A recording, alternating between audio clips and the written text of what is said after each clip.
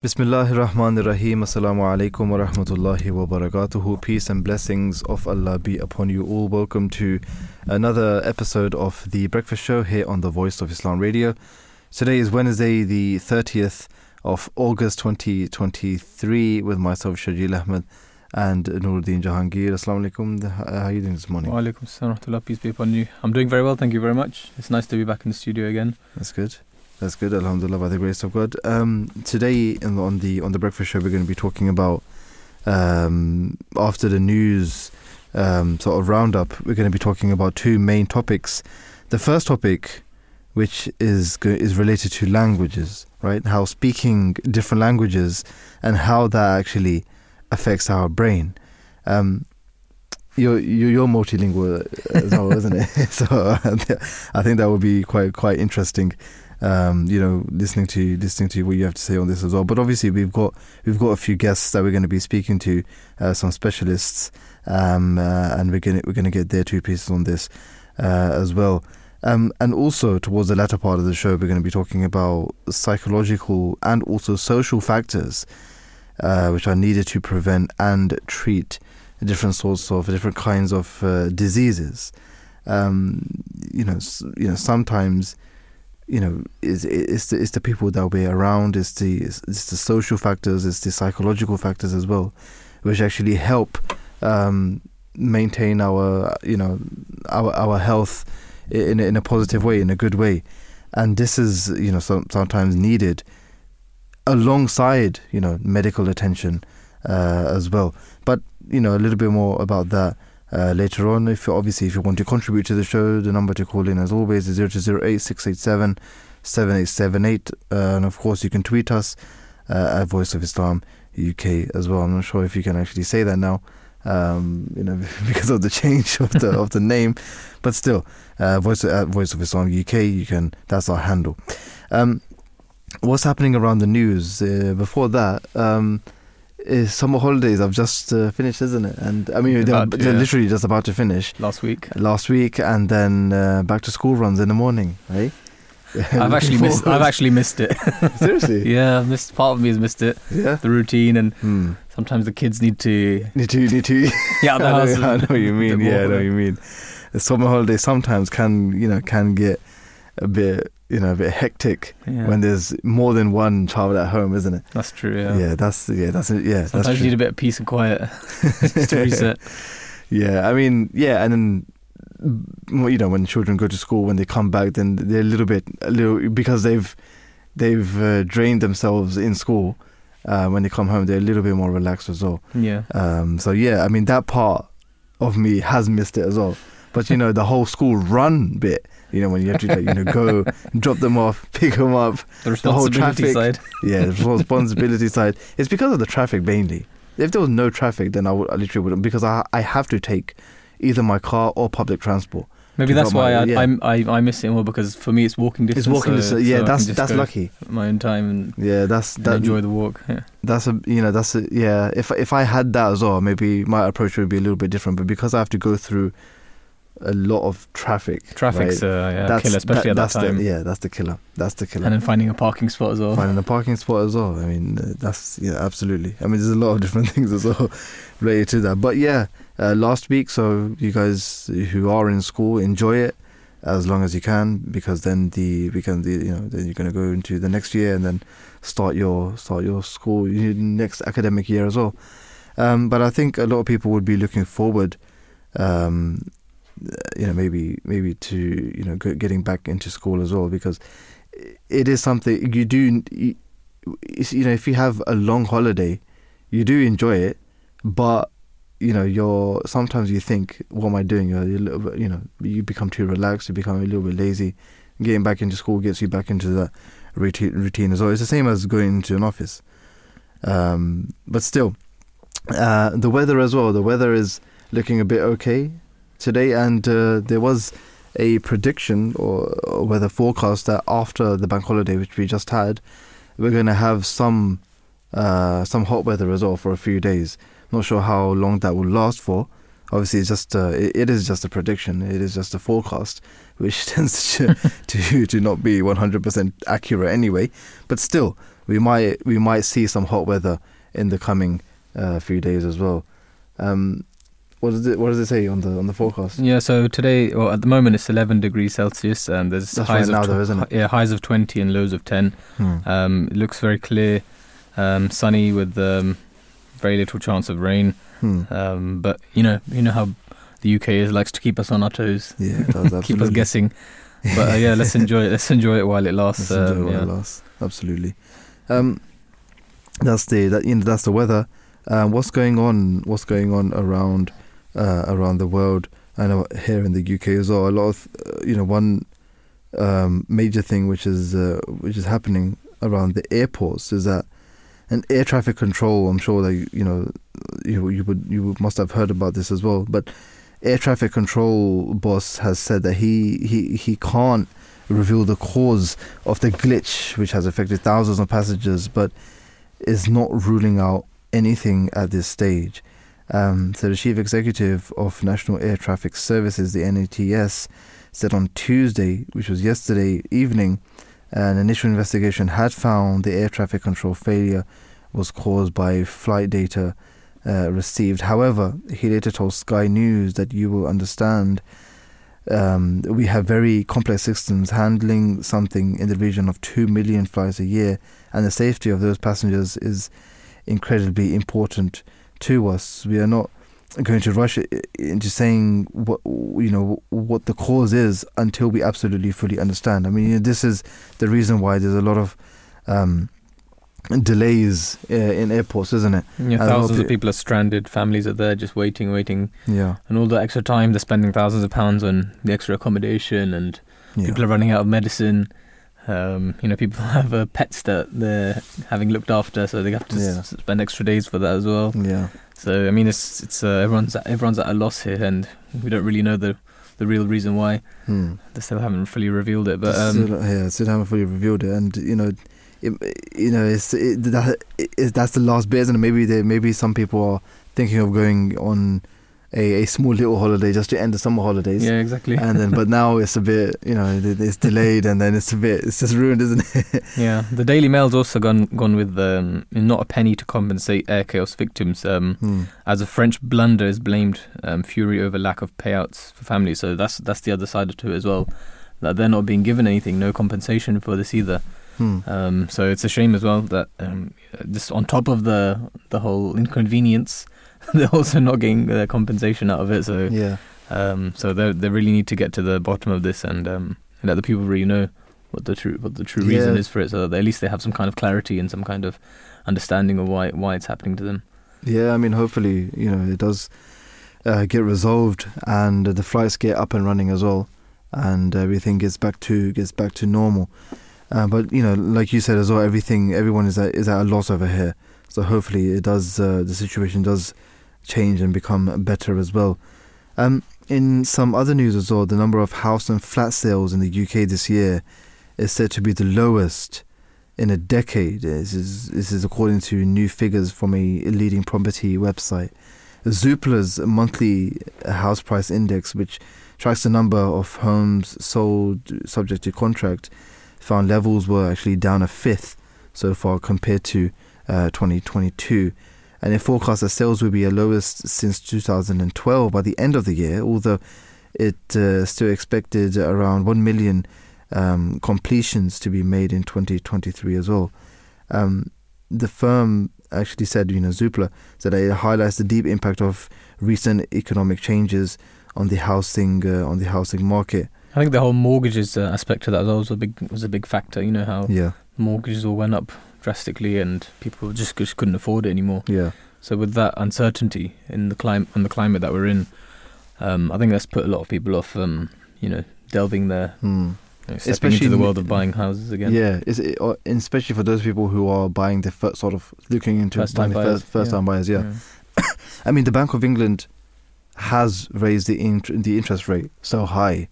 So for people to actually think about borrowing money, it's a no-no for them. Yeah. It's absolutely, they can't even think about it now, unless they're wealthy, rich, they're minted. unless if that's the case, then fine. But if not, if you're just average or middle class, right, definitely not lower class, but it's difficult for them to actually get into the housing market and property buying as well. Even people who are remortgaging, people are considering that as well because of the interest rates, and it's a difficult situation for everyone in this regard. There's also if you just might have heard how Sadiq Khan has he's expanded the ULEZ zone to all the London boroughs, and so that's been a big part of the news, and a lot of the headlines mention that as well. And it's time there's protesters outside of Downing Street as well. They're saying like how Sadiq Khan is probably lying about the whole air pollution and everything, and they want him out. So there's a lot of backlash on that side as well. I've been hearing news about a lot of van drivers and these the people who rely on that transport as well, and the vans that they do have, they can't afford it. Something that will. I know people who with vans, they've literally gone up to the northern country, Midlands, right, and had to sell their vans over there, and then they had to buy new ones over here as well, just because it's not ULEZ compliant. Yeah, and the grant that's being given to them is very low. You can't get anything for that. Literally can't get anything for that. It's the situation that they're in is not nice, and to expand it to literally all of the London boroughs.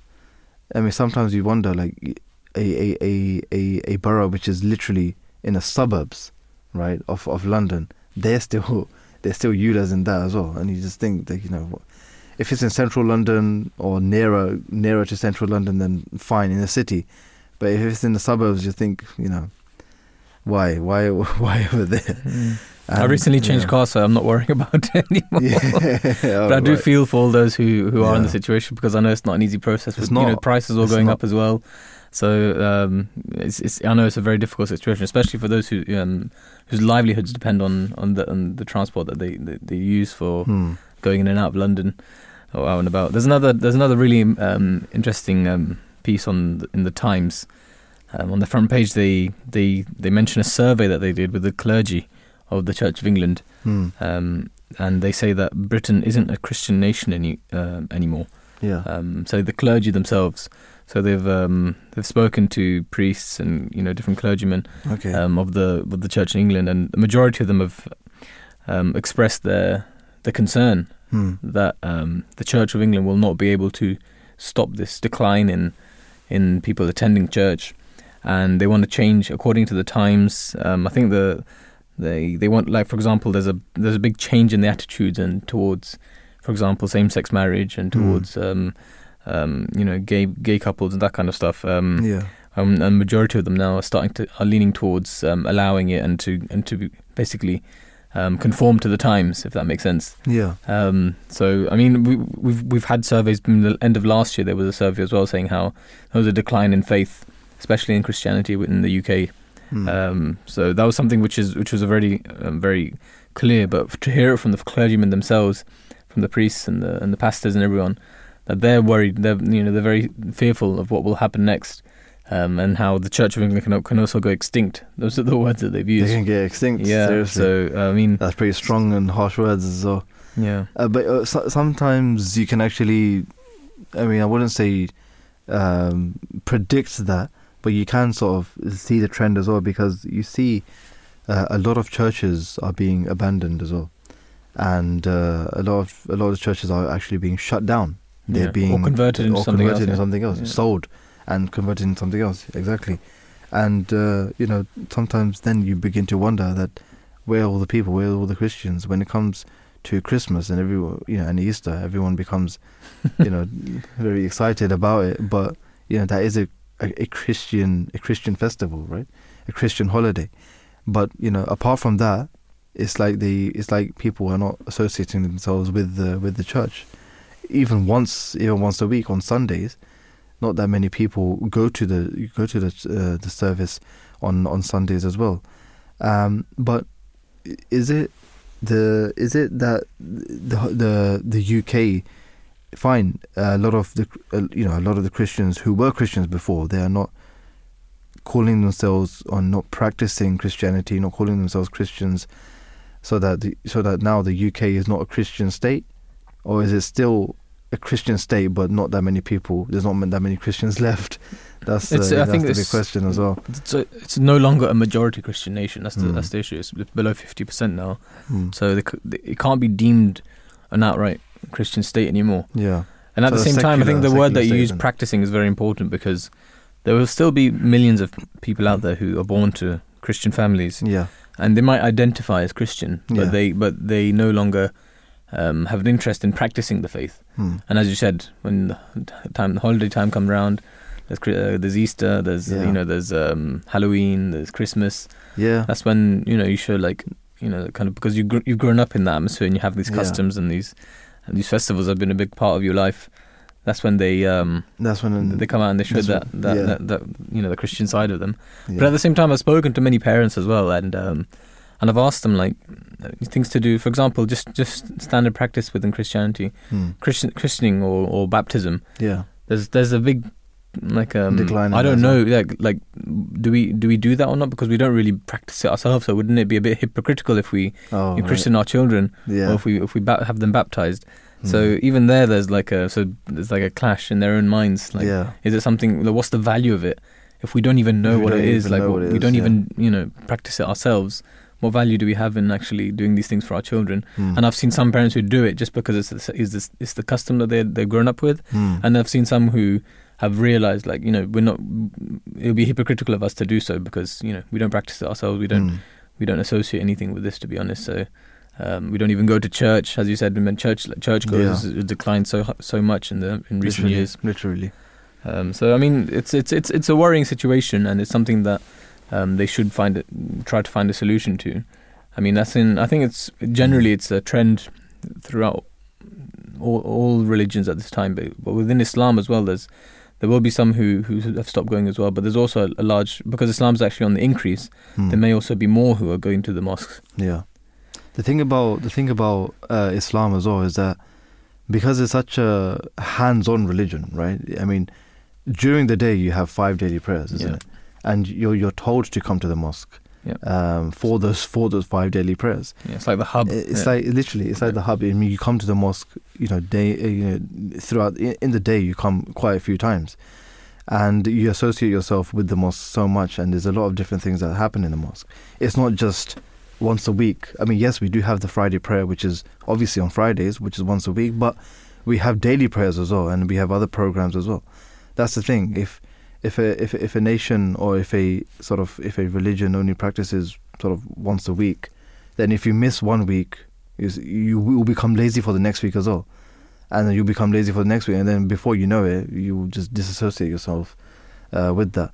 So, I think that also shows how Islam preaches how, just as the body needs nourishing, so does the soul. Exactly. And the soul, that prayer and that connection with God Almighty is the water that feeds the plant of the soul. And so the 5 times that you do come is the bare minimum within Islam, right? They're just the 5 obligatory ones. Yeah. Whereas on top of that, there are many other forms of prayers. Exactly.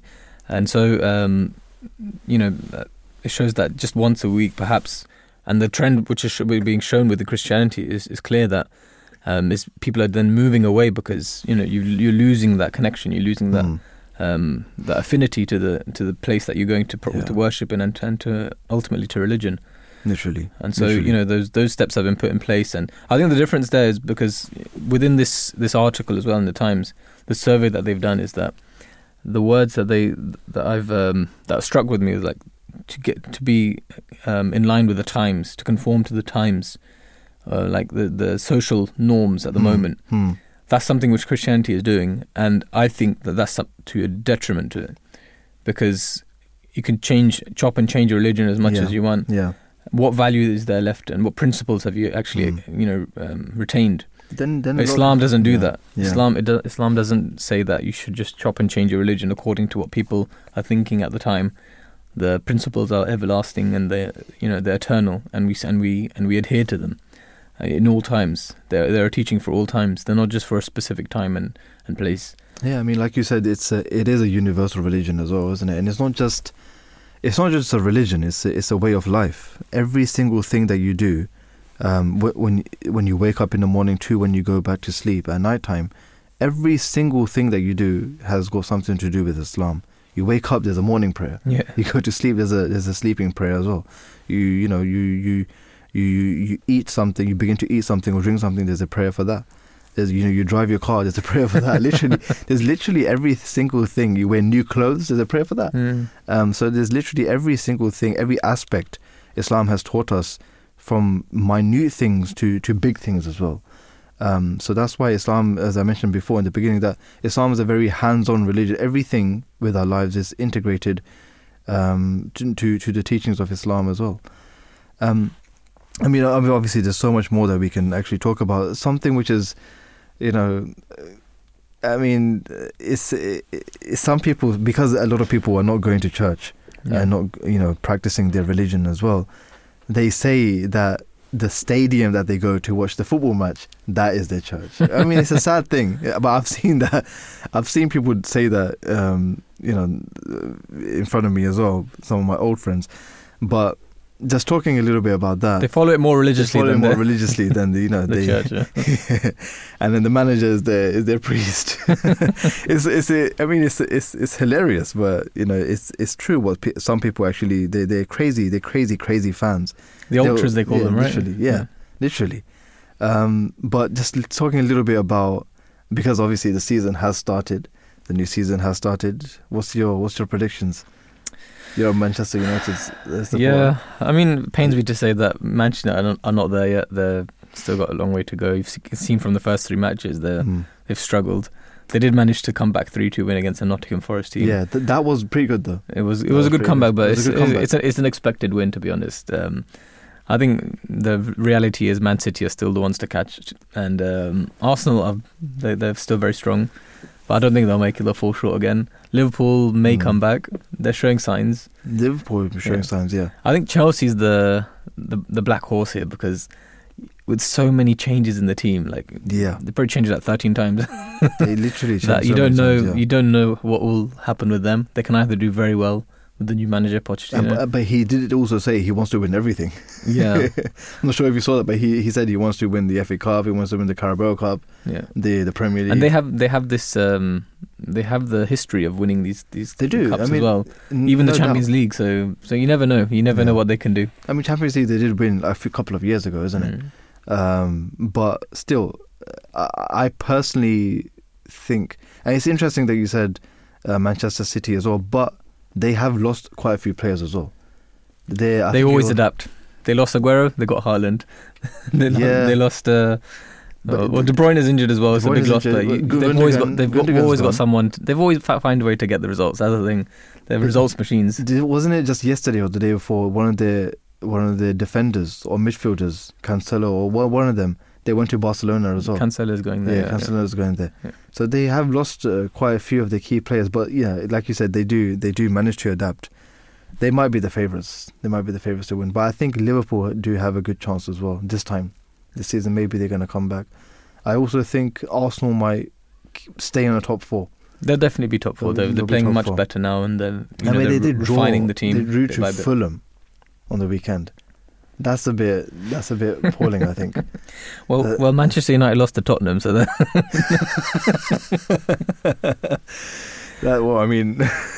sorry, all Tottenham fans. Yeah, but yeah, let's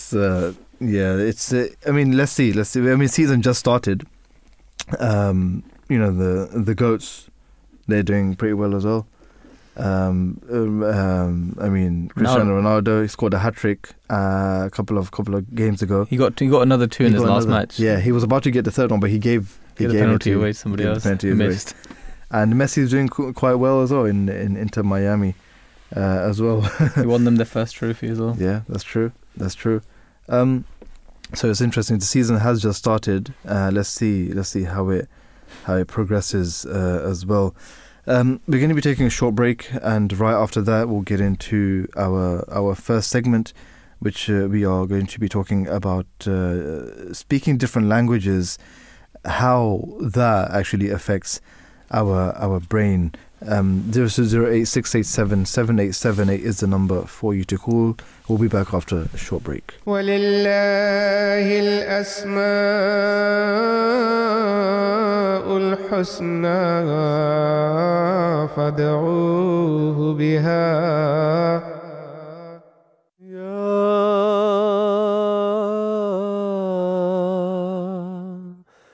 اللطيف.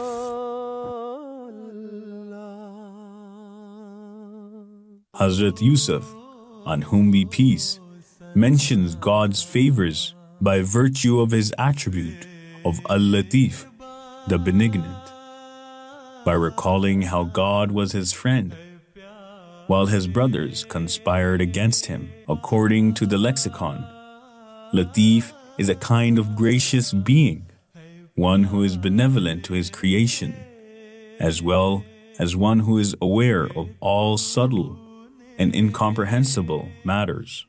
Al-Latif is one who illuminates hearts, who makes arrangements for physical and spiritual nourishment, and who offers his friendship to his servants during times of tribulation. The promised Messiah, on whom be peace, said that sight, intellect, and consciousness cannot reach God. It is impossible to try and see him. He is Al-Latif. He is unseen and illuminates the person he reaches to such an extent that the person speaks for him, a divine honor mostly granted upon the prophets of God. God is the knower of all subtleties and is all aware. He is of those who seek him and raises prophets to be their guide to him. His light is manifested through his prophets as they spread the light of unity of God all around them. Among all the prophets of God, the Holy Prophet, peace and blessings of Allah be upon him, disseminated this light the most. For it was he who had the most perfect perception of God, and it was he who was completely imbued in the colors of God. In the current age, because of his perfect and complete devotion and subservience to the Holy Prophet, peace and blessings of Allah be upon him, God has granted this distinct honor to the promised Messiah, on whom be peace. It is the attribute of Al-Latif that makes God the friend of his servants in all trials and tribulations, just as the Holy Prophet, peace and blessings of Allah be upon him, continuously prayed for the reformation of his ummah, as well as his opponents, as only Al-Latif can be the guidance and reformation. Al-Latif is the supporter of the victim, the voice of the oppressed. Al-Latif is that companion whose loyalty never fails to astound. It is he who fills hearts with his magnificent light. Then, should we not be grateful for the mercy of Al-Latif?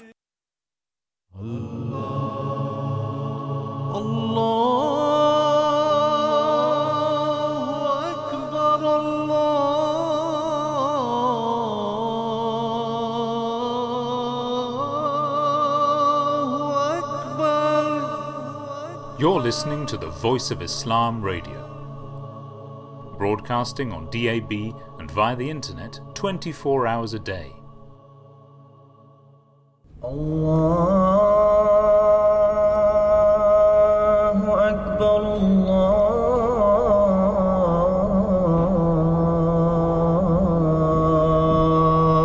Akbar, Allah.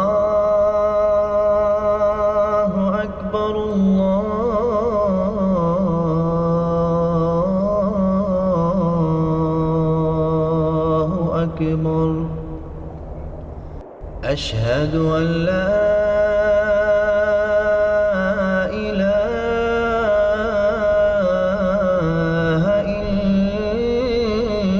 إلا الله أشهد أن محمدا رسول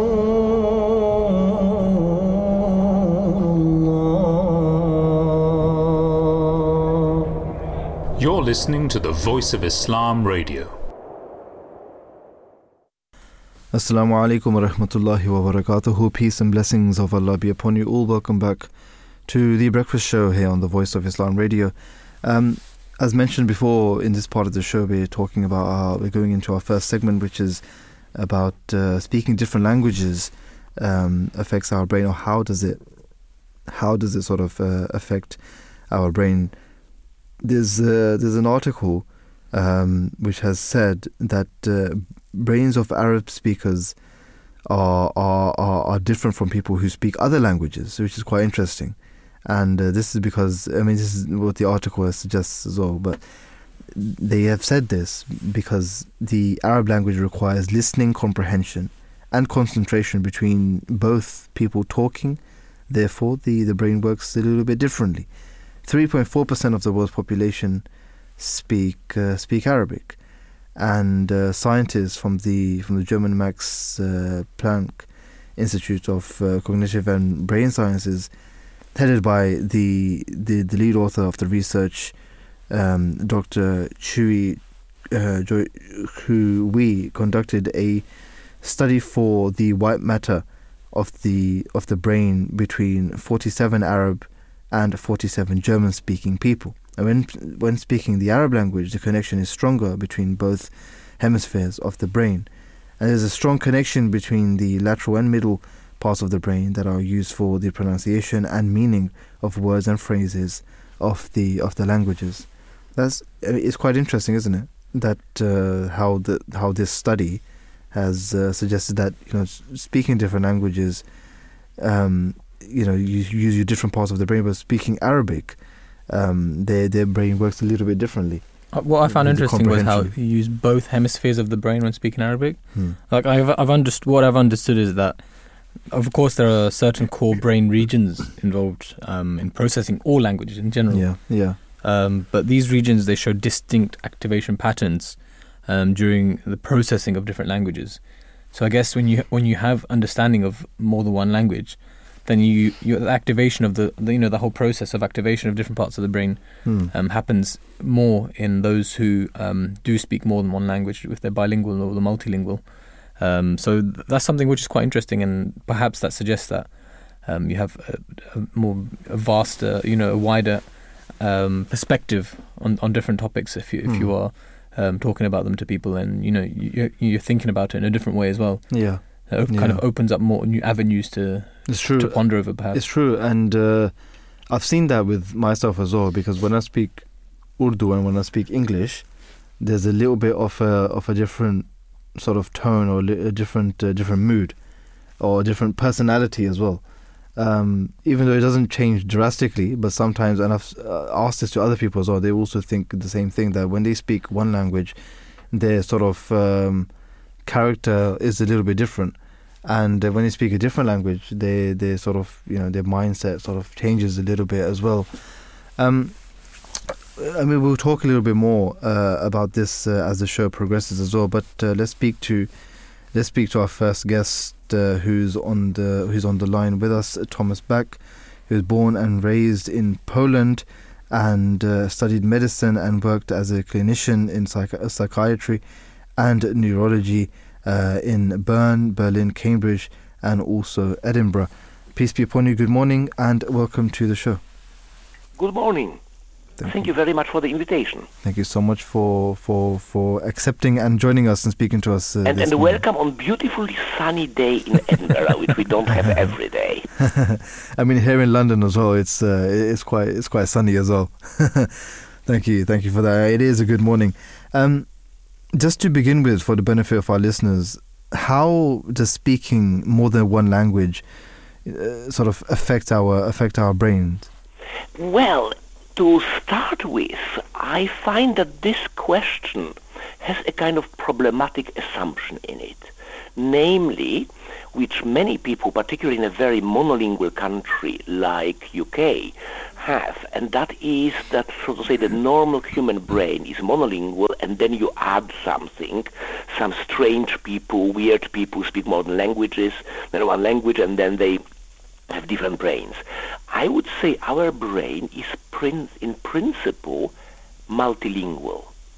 And it is absolutely fine for every child, for every brain to process more than one language, quite a lot of languages. If we look across the world and if we look across the human history, then we will find that multilingualism has been the usual case for most of the last, 10,000s of years and in most places in the world. And in fact, in many places still, whether it's India, Africa, Aboriginal Australia, and so on, Amazon, people will speak 3 or 4 languages absolutely on daily basis. So our brain is perfectly designed to cope with different languages. And if we speak only one, it simply means that we are not using our brain capacity to its full ability, because we can do more. So I would say that for me, the normal state of the human brain is multilingual, and being monolingual is just a product of linguistic deprivation, of not being exposed to more than one language. So Thomas, that's very interesting, because I guess what you're saying is that the brain is not changed. It's the same brain, it's just the capacity to which you're using it. So, yeah. So the question I have then is, what is the difference in the brain activity between bilinguals and monolinguals? Well, you will find more activity and above all more connections in person who is multilingual and uses the languages. And it's in fact a very good question, because our understanding of the brain changed very much in the kind of 30, 40 years I have been in this job. When I started working in this field in the 80s, late 80s, the main idea was that the brain is a little bit like a chest of drawers. People spoke about so-called modules. So there was a module for this, a module for that, and they were all kind of independent of each other. And in this model, multilingualism was difficult to accommodate, because then, do you add a module for every language, or do you have a language module where you have different things inside? It kind of didn't really square up. Now we see brain absolutely differently. We see brain as a giant network, as connections between things. So basically, whereas, let's say, 30 years ago we spoke always about different areas, now we speak about networks.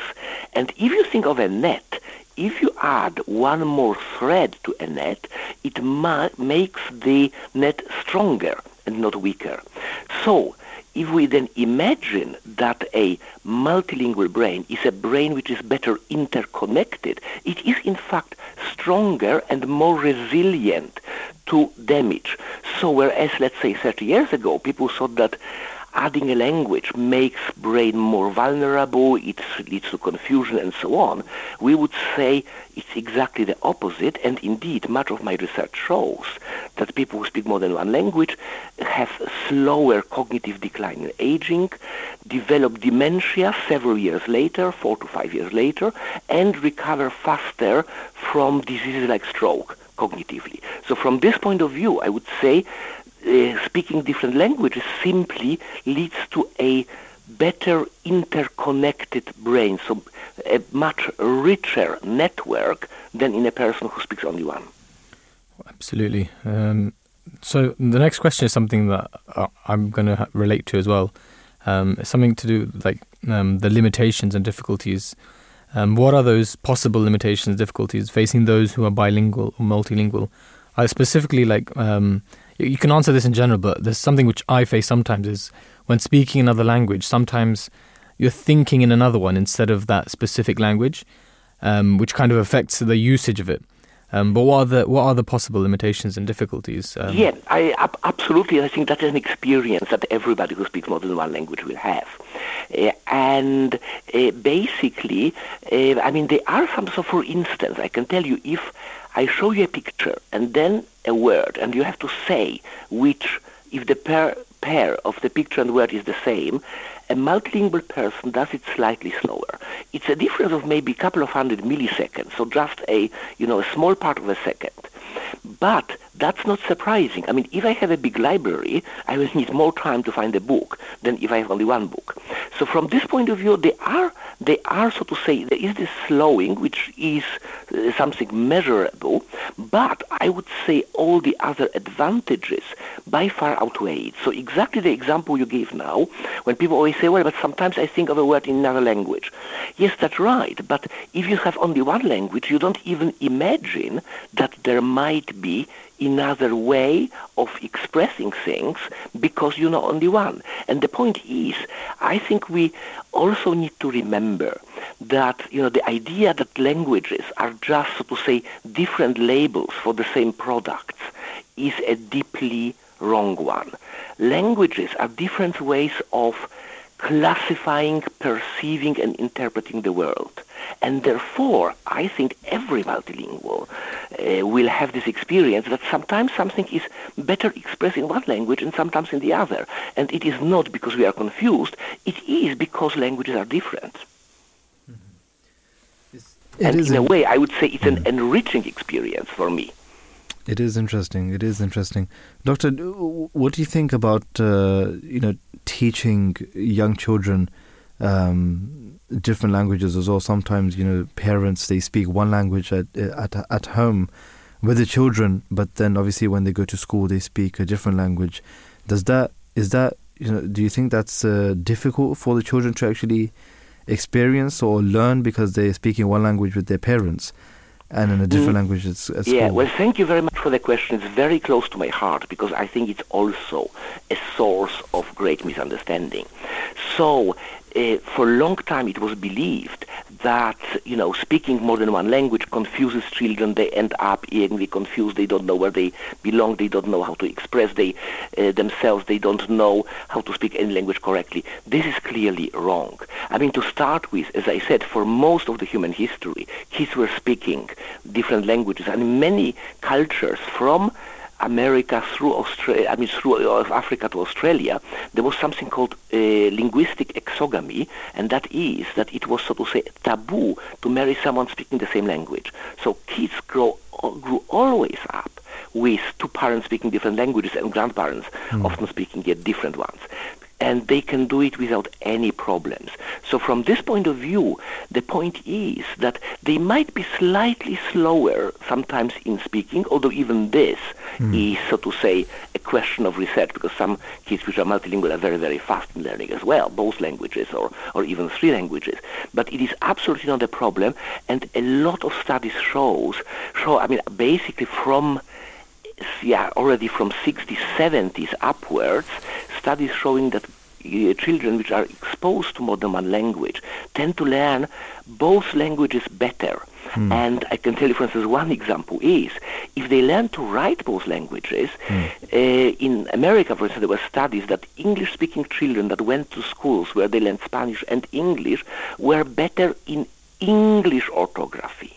So it means not only did they learn a useful other language, it made them better in their own language. And that is something which has been beautifully described by a Russian psychologist, Vygotsky, beginning of 20th century, that basically being confronted with another language elevates our mind to a higher state where we realize the arbitrariness of words, the complexity of the words. So from this point of view, I would encourage parents always to speak the language that is their language, in which they feel most comfortable with, which they love, which they feel in, and so on with the children. They will not only not have any problems at school because of that, they will have additional advantages. And just to finish, because I mentioned dementia and so on, I work with those cases. I have now a lot of cases where people, when they are, let's say, in the later life, when they're becoming old, and some of them develop dementia,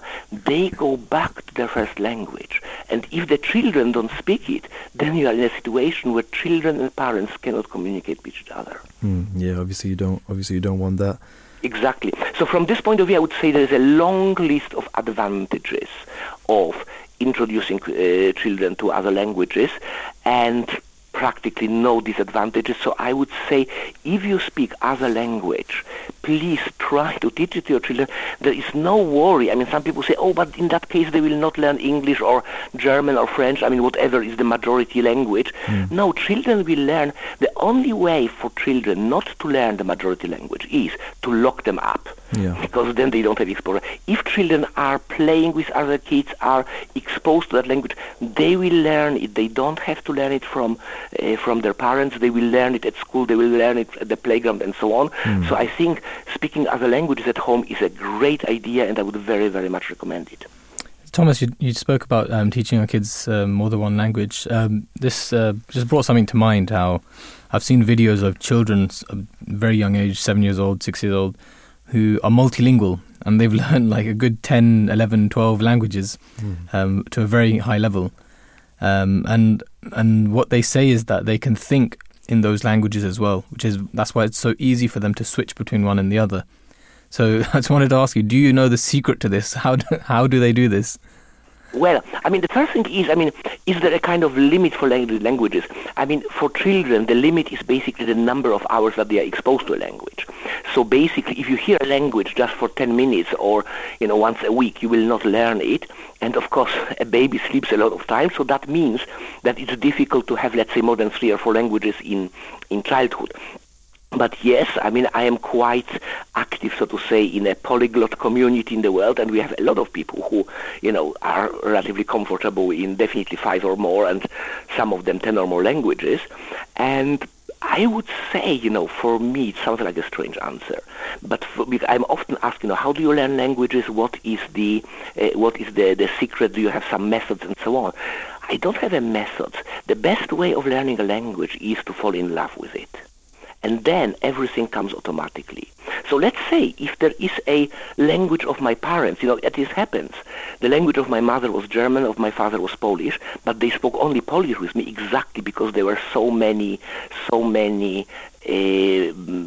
prejudices against children learning more than one language. So I had to learn German later when I moved to Germany with 17.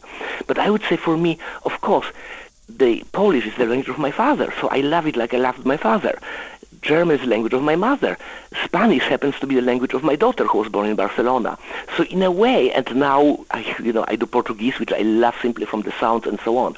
So I think the most important bit is the kind of positive emotional attitude, because if you have it, from this all other things follow. Whereas if you hate what you are doing, you can have the best method, but you will still always suffer doing it, probably not be very successful, and at the end end up hating it. Absolutely. Thomas, thank you so much for joining us and speaking to us this morning, telling us about the benefits about speaking different languages. It's been an absolute pleasure. Thank you so much. It's my pleasure, and if it reassured some parents to give their language to their children, whether it's Urdu or Punjabi or Bengali or any other language, or Arabic for that matter, I would be more than happy. Absolutely. Well, thank you for that okay. Once again. Thanks a lot. Bye. Bye-bye. Very interesting discussion with Dr. Thomas Bak over there as well, and reiterating, that speaking in different languages is very, very important. It has its advantages as well. Your father was also known to speak a lot of languages as well, isn't it? Yeah, don't ask me how many. That's the first question people ask. How many does he know?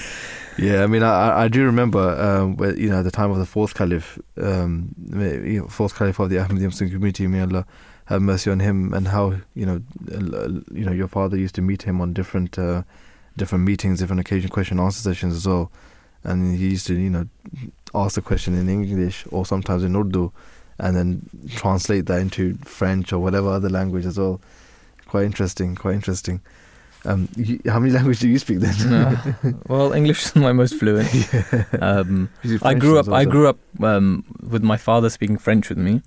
That's where I was born. Yeah. And Creole with my mother, who is from Mauritius. So it's a kind of broken French, but if you hear it, a French speaker would be able to pick up some words from it, but not very much. But anyway, so there's those three, and then later on, as you and I know, we went to Jamia together, the Institute of Modern Languages and Theology, within our community. So I ended up learning Urdu and Arabic as well, and having then married an Arab, so Arabic was a bit more prominent. Then Urdu. Urdu is still, because I still work a lot with in terms of my work, I translate a lot as well. Yeah. So they're both a bit more stronger now, that I'd say, than perhaps my French even in my Creole. Right. Yeah. Right. So your mother tongue is actually French, though. When we say mother tongue, it's like it's what I when I was a child, I would say that was my mother tongue. But now I'd say my mother tongue is more English, because all my interactions and mostly with the people around me are mainly English. Yeah, interesting. I mean, that is still quite a few languages, though. Yeah, but I think what Thomas has said as well is very interesting. How like we all have the same what's the word, capabilities, and we have the same abilities and the same potential. Yeah, I think that's the key word, that potential. Like every brain has the potential to learn many languages. It's about the exposure to it, and falling in love with those languages. So that's what we need to perhaps work on to. I mean, we'll talk a little bit more about this after the news, as the news is looming right now, and we've got another guest that hopefully we'll speak to as well.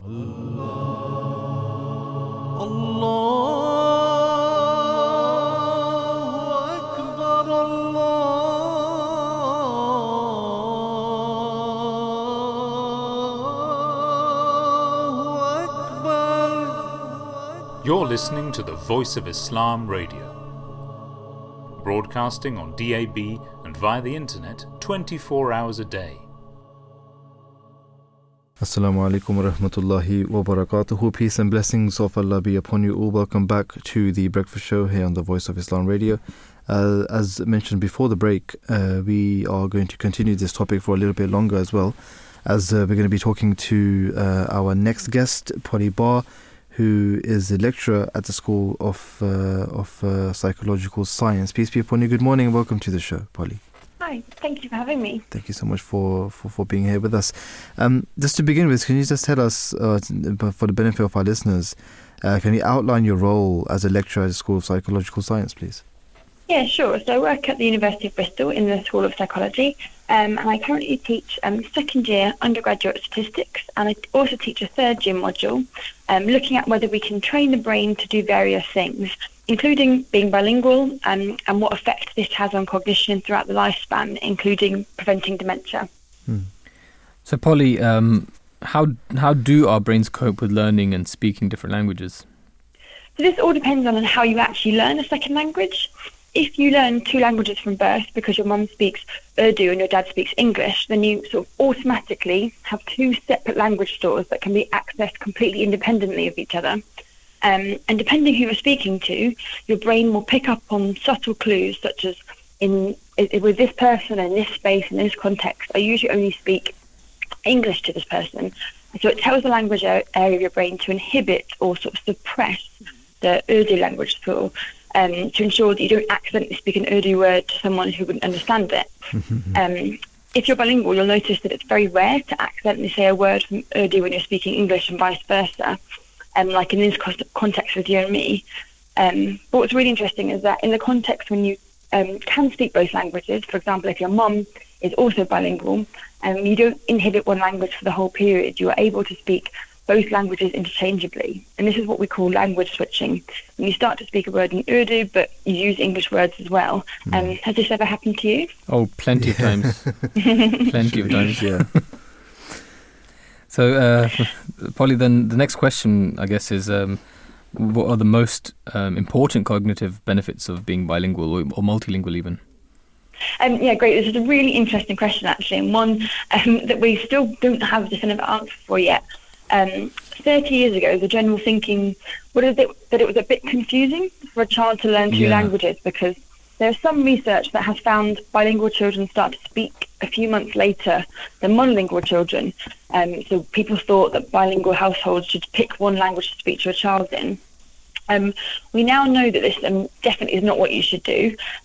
Potentially there might be a little bit of delay in what age a bilingual child speaks, but for those listeners that have children, there's a massive variation in what age a child starts to speak anyway. And what's really important to note is that the ability to converse with different people, particularly different family members, and the culture and the heritage that this brings, is no contest for speaking, a few days earlier. Plus, there are potential cognitive advantages for speaking 2 languages. What's really interesting is that some researchers found bilinguals have a higher level of what we call cognitive control than monolinguals. Some researchers have found this in children, some in younger adults, and some in older adults. However, also some researchers have found that there's no difference between monolinguals and bilinguals, although there seems to be more consistent advantage actually in older adults. And in fact, researchers have actually been debating this for 25 years, whether there are cognitive benefits of being bilingual or not. And we still don't have a conclusive answer, but we now think we know why it's hard to reach an agreement. Historically, research on bilingualism has been conducted an analysis that compares 2 groups. So asks a group of monolinguals to do a task and averages their scores and reaction times to see if that's slower or faster to a similar group of bilinguals. But we now know that there's actually many differences between monolinguals and bilinguals, aside from how many languages they speak. And in fact, you can even be bilingual in many different ways. For example, someone who's moved from Pakistan at 20 to England and speaks English at work and English at home with their parents, husbands and children, and only speaks Urdu when they ring home to speak to their parents, has a very different relationship with both languages than someone who lives in Barcelona and constantly switches between Spanish and Catalan all the time, or someone who's got bilingual parents and at home speaks both Urdu and English to them constantly. This is what we call dual language use, and therefore we now know that it's kind of wrong to compare monolinguals and bilinguals, and instead we try to look at within groups of bilinguals and measure their bilingual characteristics, such as how often they language switch or how often they engage in dual language use, and we can use this to see if this predicts their level of cognitive control. And secondly, also, if there is a benefit of being bilingual, it's very small, and it's only measured in very sort of specific tasks. And any difference we find usually amounts to about 20 or 50 milliseconds faster on cognitive tasks. So this sort of difference can be washed out when you bring in confounding factors, such as socioeconomic status, diet, cultural activities. There are often other differences between monolinguals and bilinguals, aside from just how many languages they speak. What this means is that depending on what country you collect data in, people that are bilingual are different from monolinguals in many different ways. So it's really hard to see if the difference in cognitive control is due to the number of languages spoken, or if any of the difference is masked by the fact that monolinguals eat different food or have a less collectivist culture than bilinguals. Some studies have managed to actually remove this variance by including socioeconomic status or diet or culture as a variable in their research, which essentially removes any difference in cognition associated with these variables and just looks specifically at the difference in groups based on how many languages they speak. And sometimes these studies do actually manage to find a difference between monolinguals and bilinguals.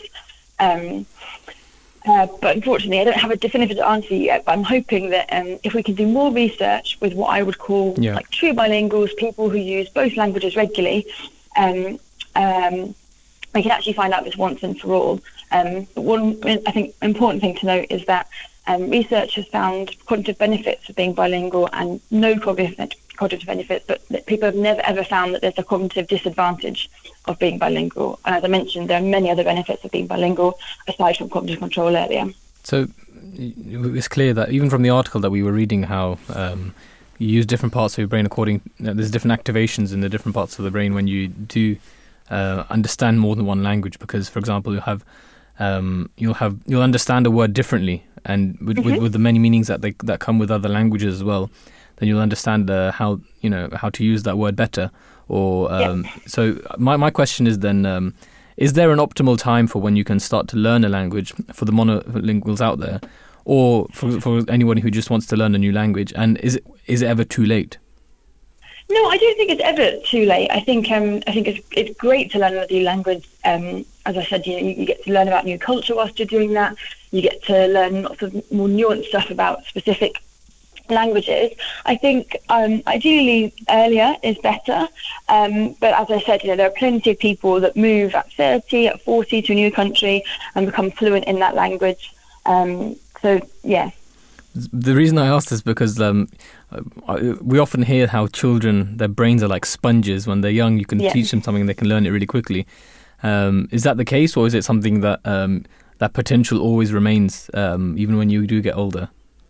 Yeah, definitely there is a sort of a critical age of learning language. I think general thinking is sort of before 5 to 9 that you can sort of learn both languages fluently. But I think the real thing is about how you use these languages. So if you grew up bilingual, but then, as I said, you moved and you only ever use one language most of the time, you can sort of lose that fluidity of using both languages and being fluent. But if all of your life you constantly use both languages, that's the most important thing, I think, to maintain being bilingual.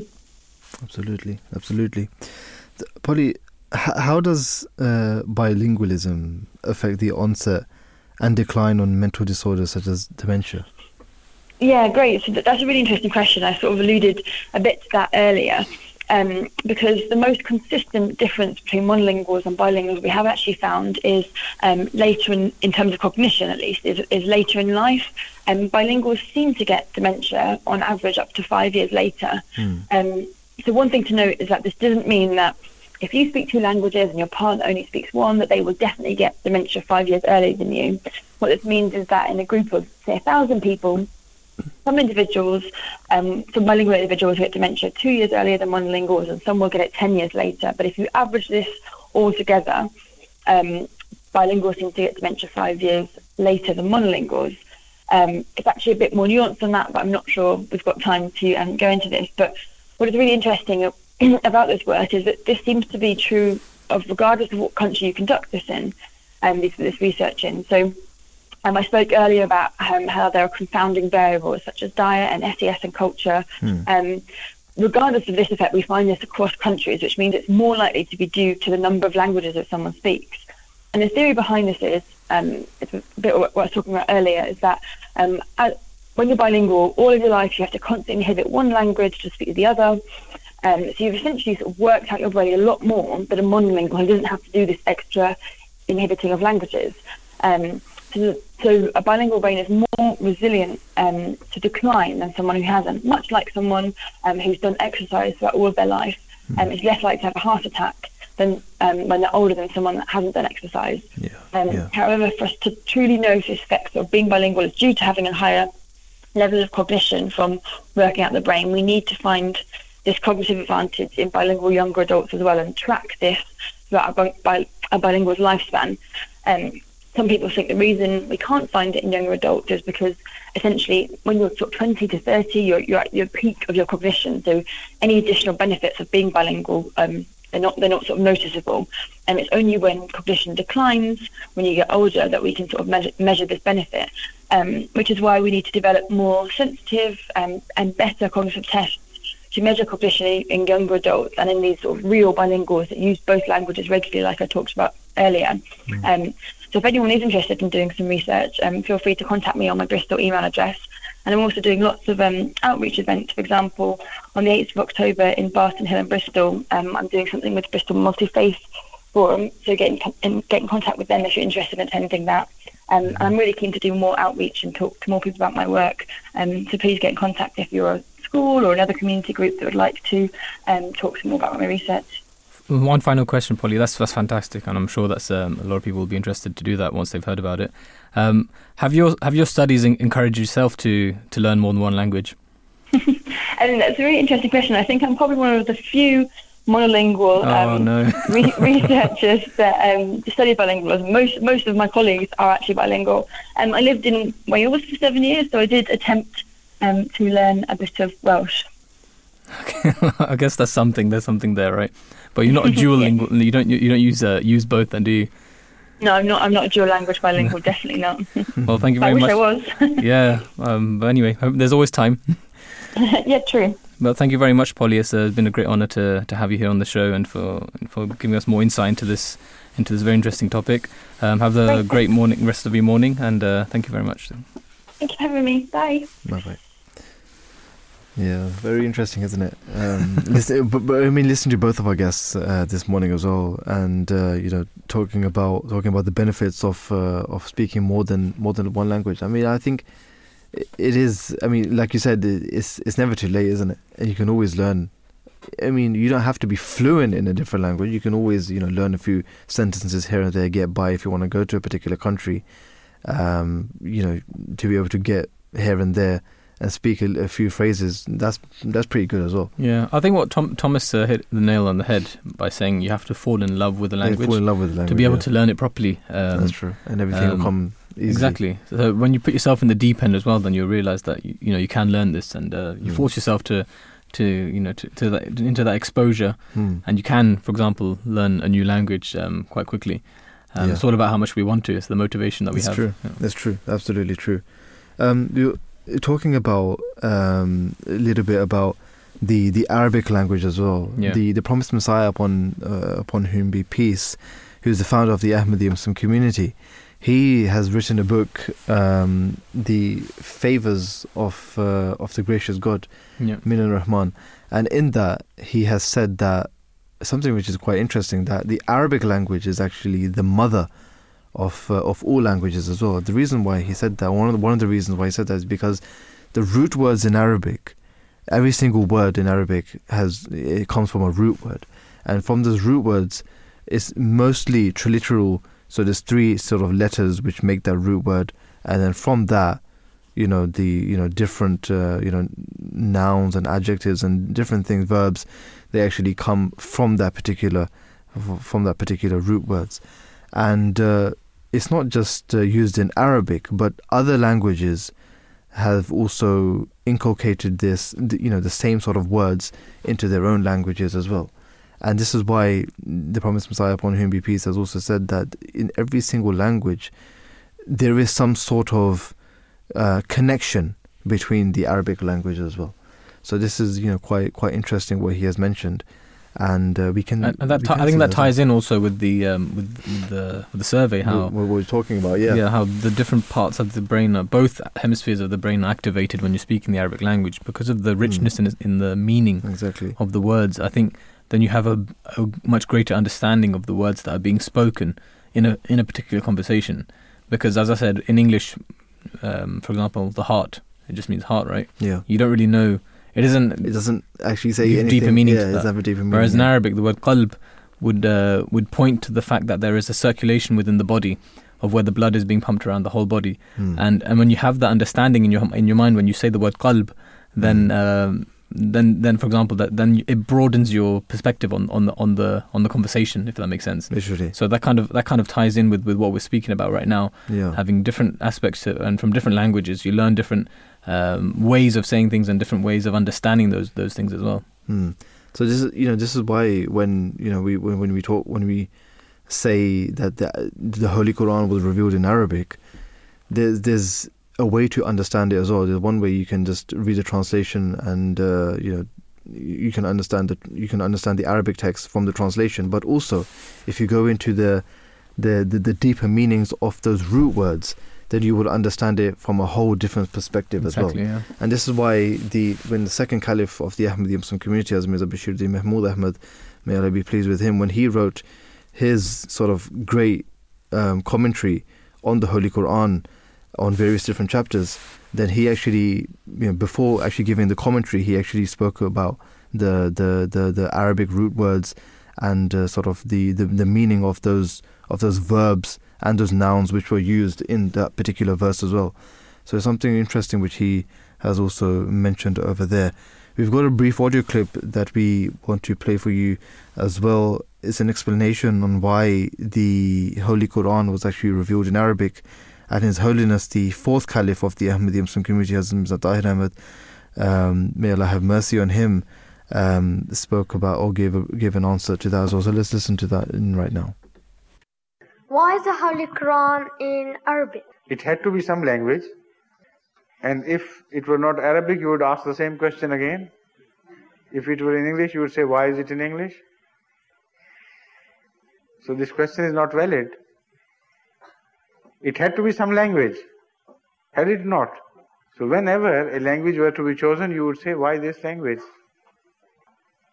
But Arabic, of course, because it is the most perfect language. It is the mother of all tongues. It's most expressive. for the type of subject which is discussed in religion, or subjects which are discussed in religion. In the shortest possible words, it conveys vast meanings, and it contains meanings in a sort of concentrated form.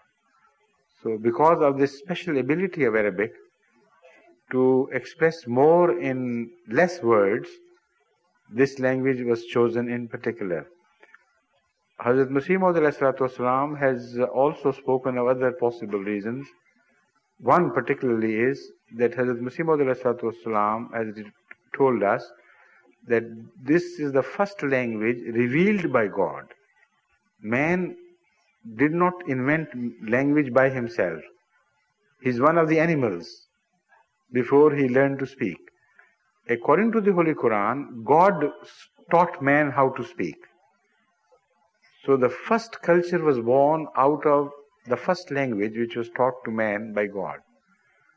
And as such, Hazrat Masih Maud was told by Allah that it was the Arabic which was the chosen language which God taught to human beings.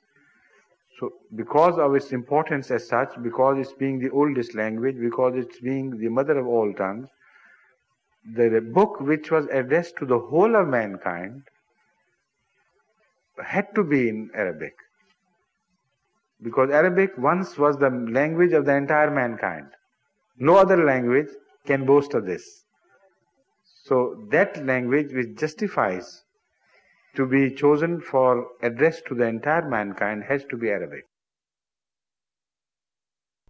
You're listening to the Voice of Islam Radio, broadcasting on DAB and via the internet 24 hours a day. That was His Holiness the fourth Caliph of the Ahmadiyya Muslim community, and very beautifully, very eloquently answering a young child's question. I mean, a young child did ask that question, but I think everyone can actually benefit from the answer that His Holiness gave as well. So that actually draws a conclusion to this part of the show. We're going to be taking a very short break, and right after that, we'll get into our next topic, which is also quite interesting, and it's about psychological and social factors needed to prevent and treat diseases. We've got a guest that hopefully that we will be speaking to as well. But obviously, if you want to contribute to the show yourself, the number to call in is 0208-687-7878. We'll be back after a very short break.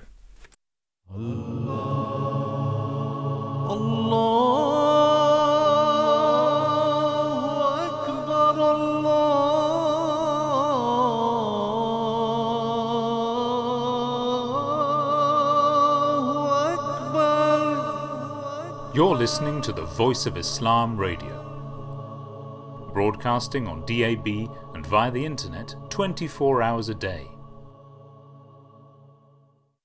Writings of the Promised Messiah, alayhi salam.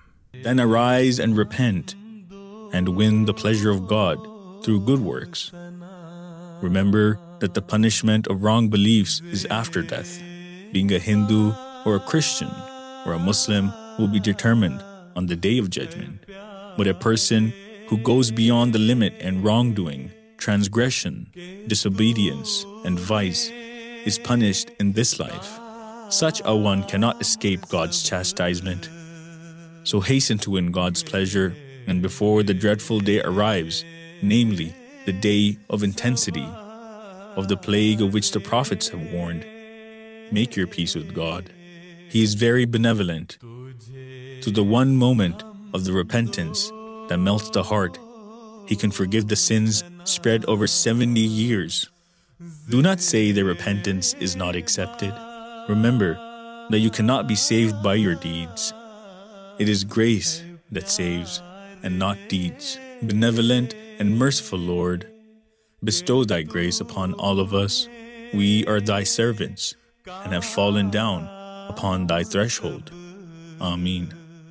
ولله الأسماء الحسنى فادعوه بها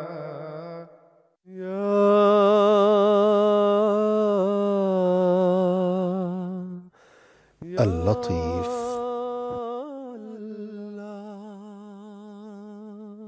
Hazrat Yusuf, on whom be peace, mentions God's favors by virtue of his attribute of Al-Latif, the Benignant, by recalling how God was his friend, while his brothers conspired against him. According to the lexicon, Latif is a kind of gracious being, one who is benevolent to his creation, as well as one who is aware of all subtle and incomprehensible matters.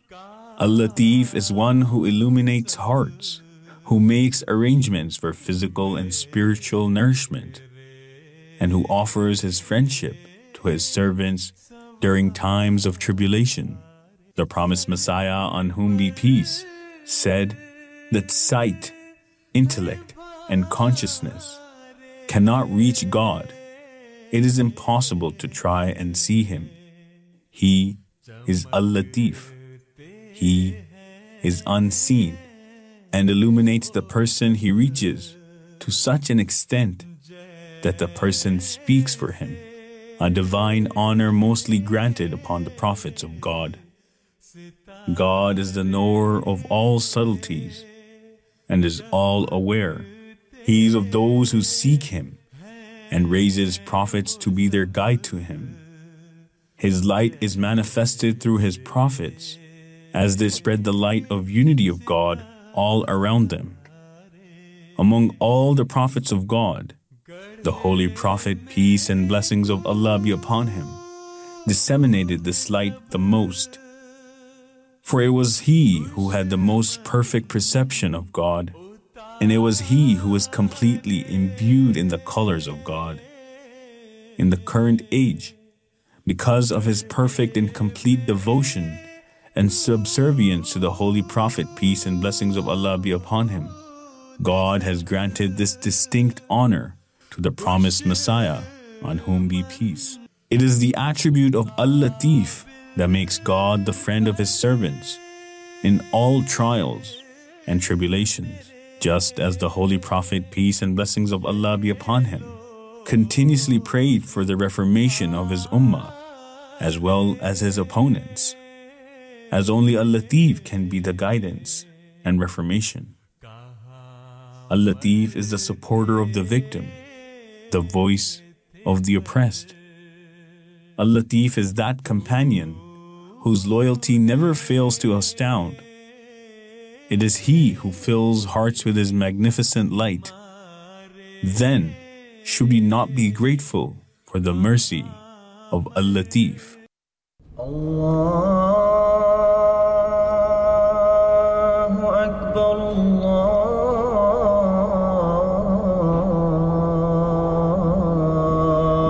Allahu Akbar, Allahu Akbar,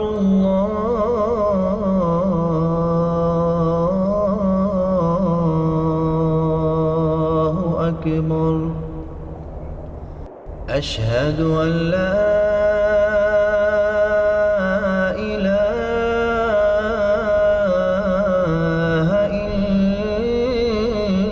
إلا الله أشهد أن محمدا رسول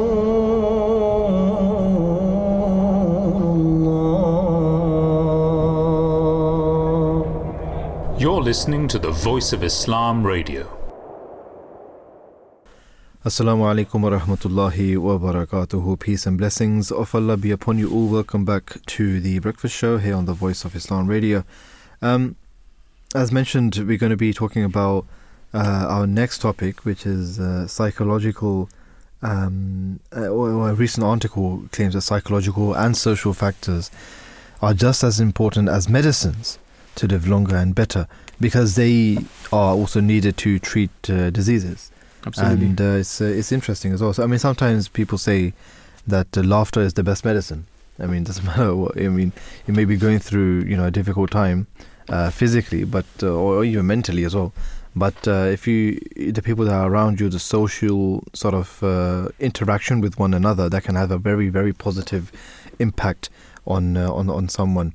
And also, sometimes people say that giving placebos is also quite effective as well. Absolutely. And the mental generally the mental health has a big impact on the physical health as well. It does. So you hear about how prevention is better than cure. Yeah. And at the moment, what the article is outlining is how the U.S. medical system is focusing solely, so much onto the curing side, giving medicines for prescribing medicines for different illnesses, whereas there is the lack of understanding and focus on actually getting down to the root of the problems and preventing those factors which are a lot of the times are psychological and social factors as well. It's an economical benefit for them as well, though, isn't it?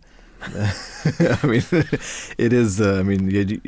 It's not a public sector of there, isn't it? It's private. Buying medicine, even buying paracetamol, it's aspirin, all these, and insulin as well. It's so expensive over there. Over here, we can get it for dirt cheap compared to there. Yeah.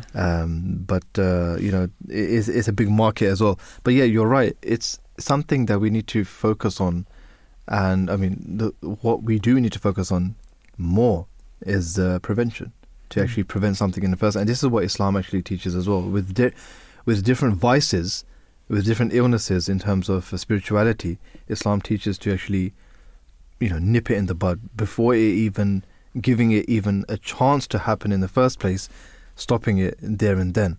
But obviously, Islam gives the cure, the remedy as well. If it does happen, then how to treat that particular thing. I think they go hand in hand. That's the thing. You can't focus solely on one or the other. Both have their merit and both have their place in society. And it's just about finding that balance and finding the preventative measures, and also having those in place, and also having the cures in place when required. Now, Dr. Ather actually expresses the fact that conventional medicine hasn't advanced much in the many years since the onset of age-related disorders, which is chronic diseases. Yeah. Why? Instead of trying to avoid illnesses or intervene early enough to their development to stop from progressing, medicine has also placed more emphasis on treating health issues once they arise. The treatment factor as well. So medicines main goal is simply to actually expand our lifespans a few years as well. But also, if we look into or consider those things which which prevent those illnesses in the first place, then it's something which is beneficial anyway. Yesterday we, on the Drive Time show on the Voice of Islam, we were speaking about the harmful effects of alcohol. Alcohol, you spoke to an expert, and they said that with drinking alcohol, excessive alcohol, you can get over 200 different types of cancers that one can get. Goodness. And liver problems, kidney problems, various different things. And obviously, those people who drink, they most likely they will do other things as well. They might smoke cigarettes. They might try other things as well. So it's become such a norm for the society to drink, and there's so many disadvantages to that. Islam, like we said, that it nips it in the bud before it doesn't even give it a chance to happen, because it's categorically forbidden to drink alcohol, and we're not allowed to do that. We're not allowed to drink that. It ties exactly in line with what we're talking about right now, because that's a social factor.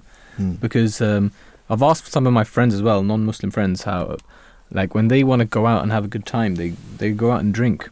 That's literally they go out and drink, and I think to myself, I ask them why, when you know that it can lead to so many problems, and you can end up saying things or doing things that you didn't want to do. So many accidents happen, car crashes and everything happen because of drinking. There's so many disadvantages to it. Why do you do it? And it's because it's what society does. That's what it's taught us. Yeah.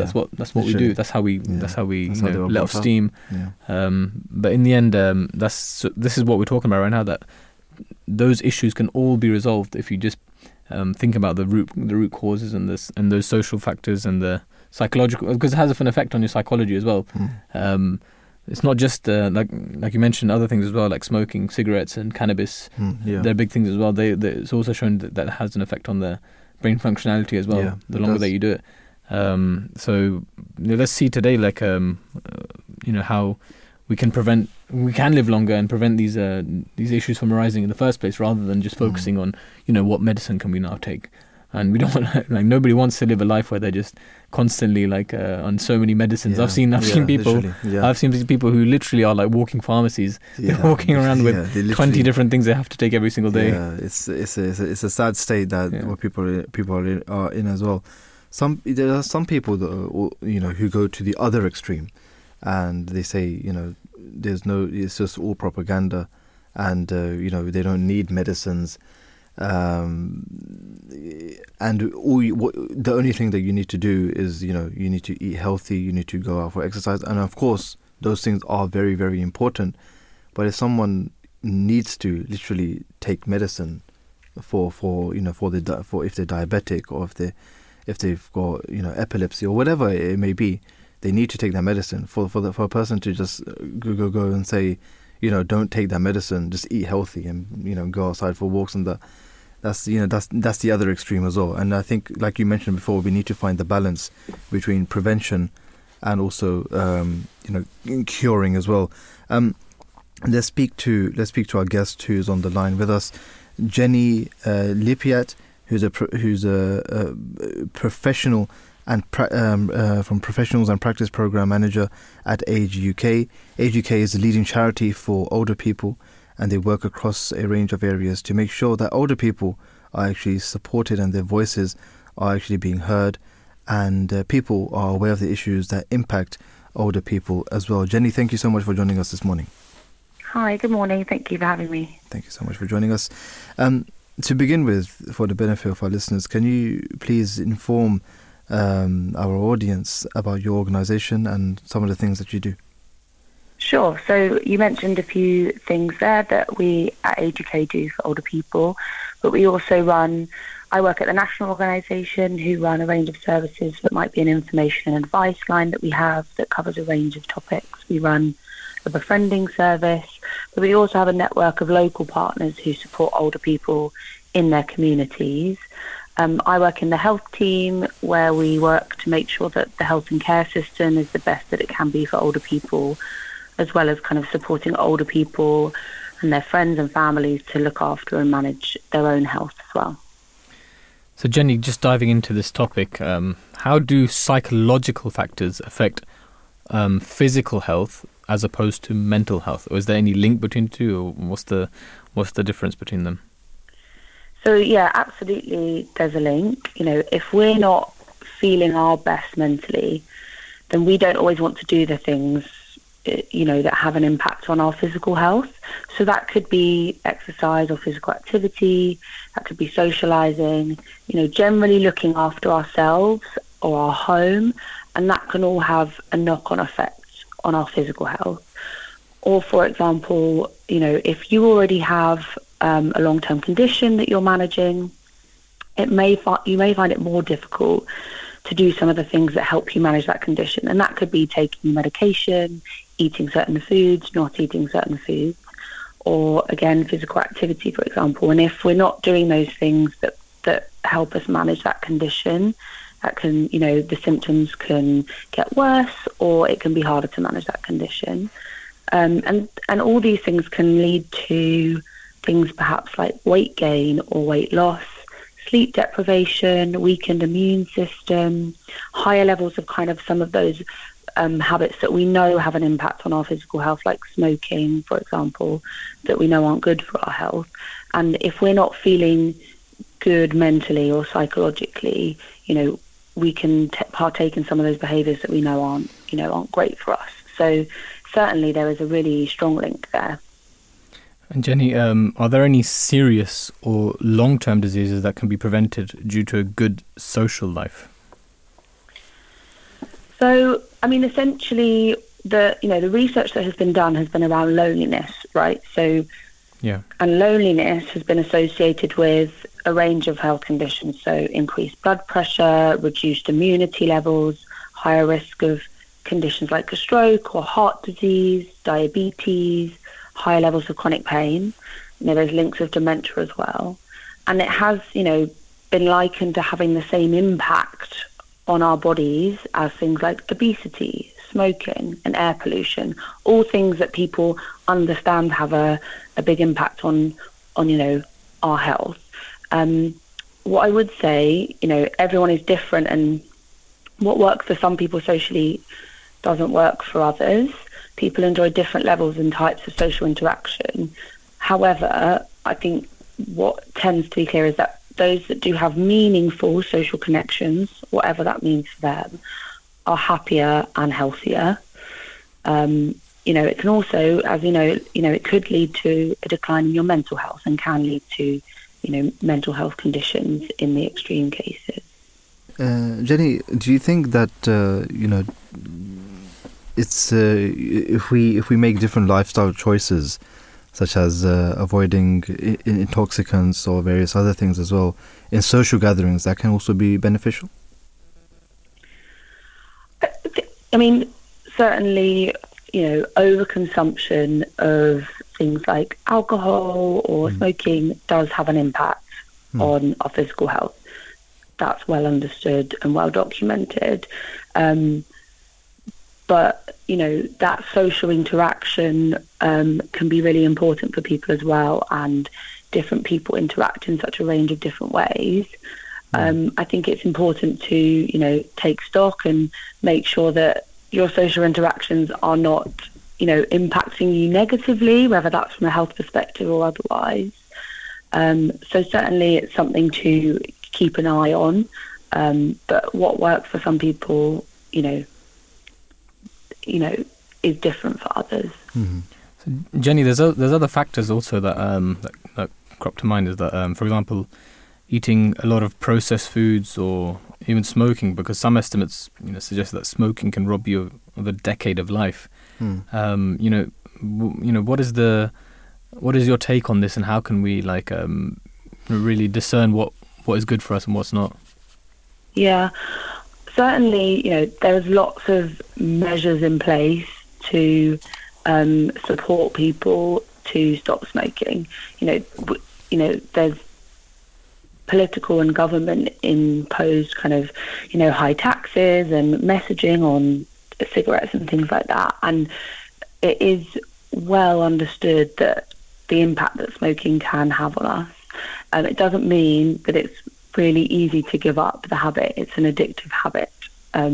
But if you do want to reduce your smoking levels or give up entirely, speak to people that can help you is what I would say. So whether that could be someone in your own life that can hold you accountable, or there are programs available to support people to stop smoking as well. So certainly if that is something you would like to do, go for it, and but take the support that you need, because it's not something that's easy and not something that can be done alone. One last thing, because in your experience with the charity you work in, what kind of things do you do to actually help people to live a better life, to overcome some of the stresses and the issues that they're facing in their life, especially, as you mentioned, those who reach an elderly age? Sure. So, I mean, as I mentioned kind of at the start, there's a range of services that we as the national charity, but also our local partners provide.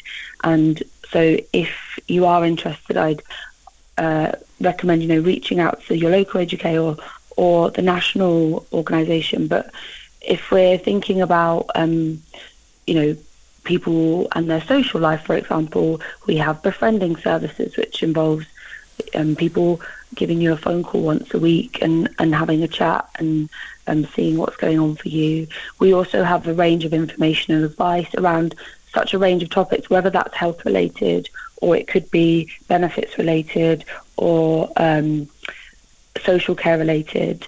So if you are looking for information, do come to us. There's lots on our website or call our advice line. So we absolutely have a lot of information for people who are looking to stay healthier, or and health has such a wide-ranging impact on our lives. So it might be that you do need help with your finances to support you to make better choices or things like that. So there's definitely support out there if you need it. Jenny, thank you for that. But just before you let you go, I just wanted to ask you another question as well. How do you sort of succeed in motivating the general public to take more care of their social life as well, especially sort of those people? I mean, introverts, it might be a little bit difficult for them as well. You mentioned before that people don't. Obviously, one of the things that people look into is that they don't want to be lonely, and loneliness is one of the major causes for for people to go into different avenues as well. But for someone who's an introvert and it's difficult for them to sort of interact with other people, how do you sort of motivate them as well to actually take care of their social life? Yeah, so certainly, as I said earlier, what works for some people will not work for others. And I think what can often happen if someone is feeling lonely or tells someone they're feeling lonely is they feel like, oh, let's surround them with people, let's take them to a lunch club, let's, in extreme cases, let's put them in the care home, or let's bring them into the family home, which absolutely might be the right answer for some people. But, loneliness doesn't necessarily mean that, or you may be surrounded by people and still feel lonely, right? So the interactions need to be meaningful and to have an impact. So I think understanding why someone might feel lonely, when they feel lonely, how often, is it a particular time of the day or the year, or is it all the time? So those might be good questions to ask yourself if you're feeling lonely, or ask a person if they've expressed to you that they're feeling lonely. And I think from that you can build up an understanding of what might then work for someone. And like you say, if someone's particularly introverted, it might take a lot for someone to reach out, but what I would say is expressing how you're feeling to someone is really important. And if you're struggling and wanting to improve or protect your social life, it might just be that you could build that around a hobby. If you have a particular hobby, it could be something like reaching out to someone you haven't spoken to in a while. But I would challenge people to kind of think through some of the reasons why they might be, or ask someone who they're worried about, why, understand a bit more about what exactly they are feeling. As I've mentioned, loneliness can have a big impact on your health and on your life. So it shouldn't be something that's dismissed or, which can often happen. So I think it is important that people do take care of their social life, but it needs to be in a way that works for them. Absolutely. Jenny, thank you so much for joining us this morning and speaking to us. Thank you. I think it's Thanks been an for absolute having pleasure. me. Thank you. That was Jenny, and telling us a little bit more about the social, psychological aspect to this as well, and how we can sort of make sure that we can maintain a healthy lifestyle, healthy choices as well throughout our life. The promised Messiah, upon whom be peace, the founder of the Ahmadiyya Muslim community, he has said in one of his books, The Philosophy of the Teachings of Islam, that as the soul is affected by physical conduct, in the same way sometimes the soul affects the body. For instance, when a person experiences sorrow, his eyes become wet, and a person who feels happy smiles. So all our natural actions like eating, drinking, sleeping, walking, moving about, resting, bathing, etc. affects our spiritual condition. Our physical structure is related intimately to our total humanity. Now, the link between our social behaviors and our physical behaviors also has an effect on our spiritual behavior as well. Obviously, if you're clean, you're wearing clean clothes, your surroundings is clean. Naturally, your mind will also be clean as well. You have positive thoughts. if you're scruffy, if you haven't taken a bath in a week or God knows how long, if you're messy, your eating style is a bit messy, and you know naturally your thought process will be a bit messy as well. So the Holy Quran also tells us to clean our clothes, clean our surroundings, and with that our spirituality will also be enhanced and be clean as well, more cleaner, more purer as well. We've got another brief audio clip that we want to play for you as well, where His Holiness talks about, or somebody actually asks His Holiness, if God already knows the general lifespan of a man, then how could prayers extend the life of the man as well? So it's quite an interesting question. Let's listen to His Holiness right here. In one of the Friday sermons where Hazur explained the word Qadir, Hazur explained that every creator, whether he has created machinery or whatever, knows the duration or life of that thing. Similarly, Almighty God, when created man, fixed life. Exactly. He knows exactly the moment of start and the moment of death. But as we know, even in our own community, God Almighty has extended the life of people or persons through prayers. Exactly, but why don't you understand this?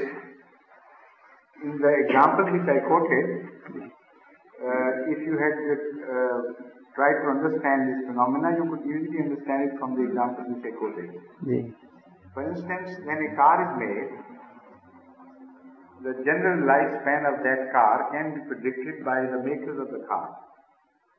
But under conditions, if you use it roughly, make a bad use of it, the car would last until that time. If you use it with care, the car's life would be extended to so many years. So it applies to every machinery, every creation. So the lifespan of human beings is also subject to their way of life, for which they have options. And again, there are incidents where, when I said this, which means the inborn message for every creation, it does not relate to an arbitrary decree. What I mentioned was an inborn time of duration of a certain thing. That inborn time is not fixed in the sense that on such and such days, at such and such time, this thing must expire. There is an inner system, scientific system of that coded message. It says that this is the minimum and that is the maximum for the possible lifespan of this thing.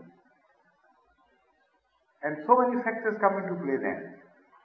So there is a lot of possibility of extension of period of time or decrease of a period of time depending on the factors involved. Again, there are factors which are not inborn factors, which are outside factors. For instance, accidents. If somebody is passing through a street, within him the decree, the qadr, which has been written down by Allah, is that such a person has such physique and such habits and such, inherited values and good points and bad points. So, the possible lifespan would be from 50 years to 100, let's say, 50 years to 70. And at the age of 30, he is crossing a street and he is hit by a car and dies. That is a different phenomenon altogether. Under Qadr, when I mentioned it, I mentioned this phenomena which we have been discussing, not the other phenomena. And yet there will be other phenomena also which will become involved. For instance, somebody gets a heart attack. He may have that heart attack right in a hospital where the best surgery is available. Or he may have this heart attack in the middle of an ocean, traveling on a boat where no help whatsoever is available. The result would be different. So if somebody is praying for the life of such a person, Allah would so ordain that this accident, if it is an inborn accident, decreed accident, should take place where he is immediately provided all help and the lifespan is extended. This is a very crude example, but many things of similar nature.